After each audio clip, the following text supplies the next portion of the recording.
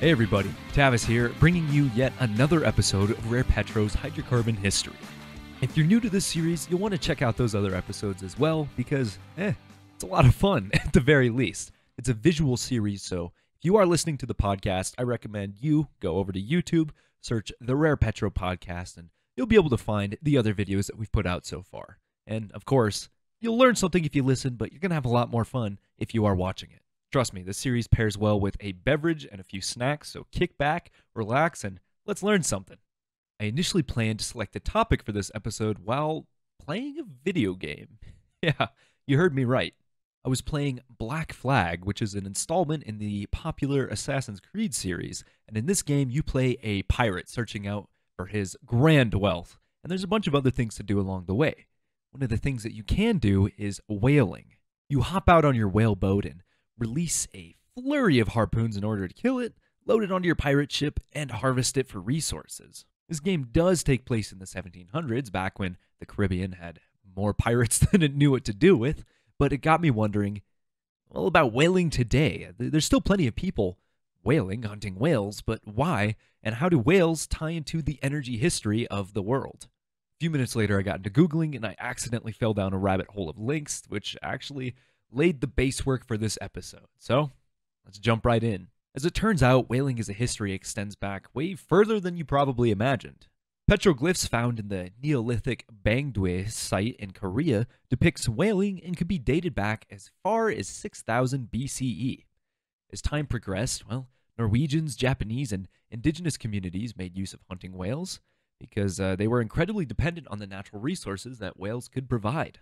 I mean, the meat, the skin, the blubber, the organs, really anything that was chewy and digestible was harvested so that you could get fats, proteins, and a whole bunch of minerals out of them. Baleen, or the bristles found in the mouth of toothless filter-feeding whales, were harvested in order to make roofs and woven baskets. The actual bones of the whales were often used to make some pretty good tools and other ceremonial artifacts that would last a while. Even the actual teeth of toothed whales were considered valuable, as they were harvested to be used in ivory chess sets. As Europe began to expand its empire, the selection of manufactured goods expanded as well. That baleen I previously mentioned that was used for baskets or roofing, now society advances and corsets are in fashion. Whales have another reason to be scared of humans. Sure, whales were hunted almost worldwide at this time, but with the way things were going, one whale, just a single whale, could provide quite a bit of resources for a smaller community. But throughout the history of whaling, there was one product that was always used pretty consistently. Maybe corsets aren't always in fashion, but energy is. Whale oil was an incredibly valuable resource for industrial nations. It powered lamps and could be used for heating, lubricants, soaps, paint, you name it. It was the stuff of advanced modern comfort. America, as we know it, began whaling back in the 1700s off the coast of northern New England, and war often found its way to these regions, so it didn't really take off in these times. But eventually, we reached the 1800s, and after 1815, there's a decent period of peace, and with it, rapid industrial growth.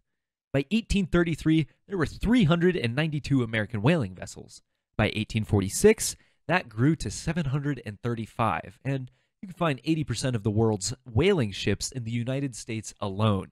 In 1 year alone, the American whaling industry was able to churn out 4 million gallons of sperm oil, anywhere from 6 to 10 million gallons of train oil, and 165 million pounds of whale bone. Whaling wasn't necessarily profitable at the time. Margins were always very narrow. In 1858, 64% of those in the whaling business failed to make a profit that year. You think this would be a turning point, and you would be right. The world continued to grow, and so did the demand for energy, so why didn't whales become extinct some 200 years ago? Grassroots environmental movements and protective legislation. Nah, I'm just kidding. It was the development of advanced technology. You see, Sir Edwin Drake hadn't necessarily drilled the first oil well in Titusville, and if you don't know anything about what I just said, be sure to hit that subscribe button below because that is something we will cover in an episode later. But really, all the oil that we had found was kind of on the surface of rocks, stuff that seeps out like you see in California, and even people who got to the Americas early enough found that the Native Americans were using these bubbly pits of just tar for ceremonial reasons, and it didn't really have a use yet. It was just kind of a sticky black goo that proved to be not very useful. But eventually, a few scientists discovered that if you took that goo and you could refine it a little bit, you get kerosene. Not only would it burn more effectively than whale oil, but it would burn cleaner so that you wouldn't have to accept greasy leftover residue and a pretty terrible stench if you just wanted a little bit of light in the evening. Not only this, but it didn't spoil, unlike whale oil, which had to be used before turning, well, rotten.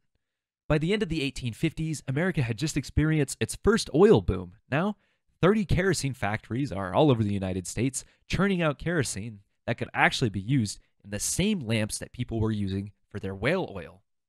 A sperm whale was able to produce somewhere in the neighborhood of 20 to 40 barrels of oil, depending on its size, which is still kind of tough to convert because at the time, a barrel of whale oil was roughly 33 gallons as opposed to the ones we're accustomed with, so give or take 20 to 40 barrels of oil, depending on how big it was.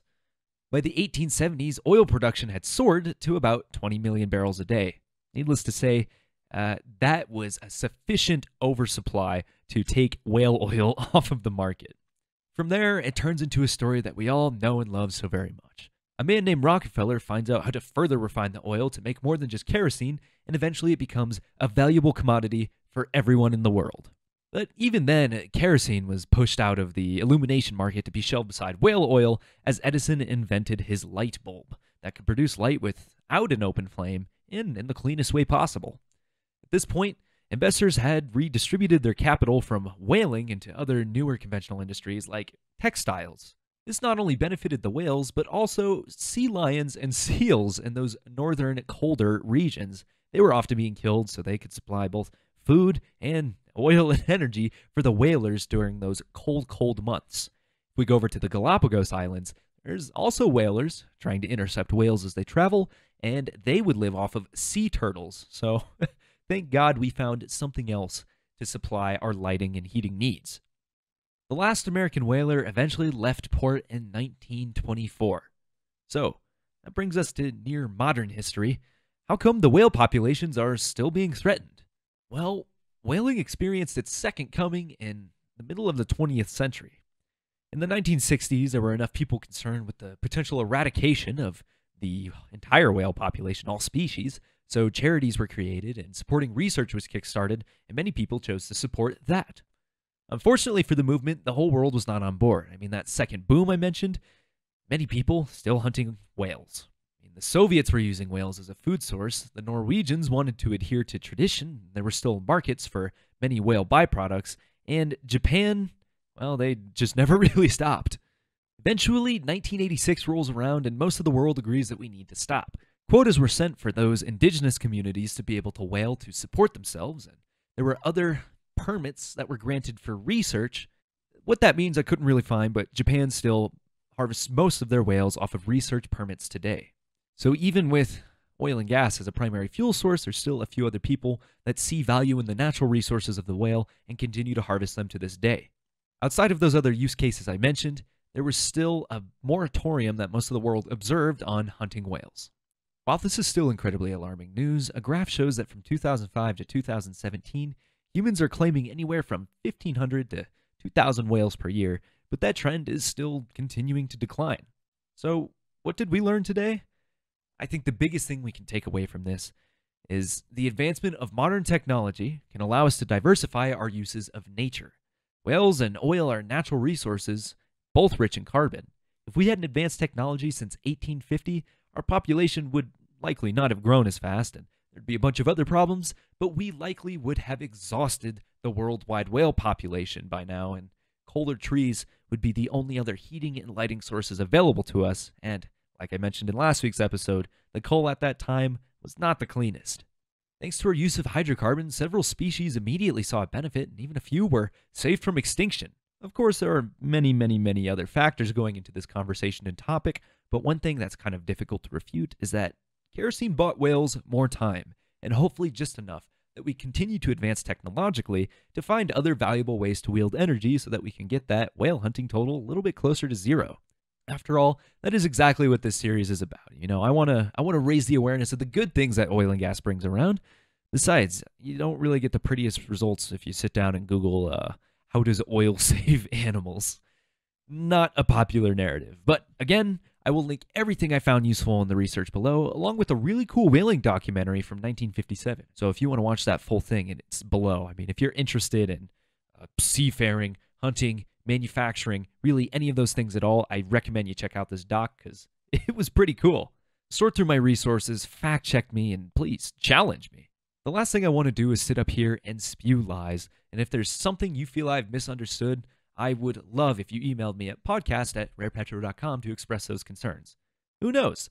We might even be able to craft a separate podcast or video, maybe featuring you, where we address those emails, but so far we've been mainly receiving positive feedback. Go ahead, share this video with a friend. Maybe it'll change their perspective on something and, at the very least, generate some good conversation. But this has been Tavis Killian with Rare Petro, and until we see you next time, take care, everybody.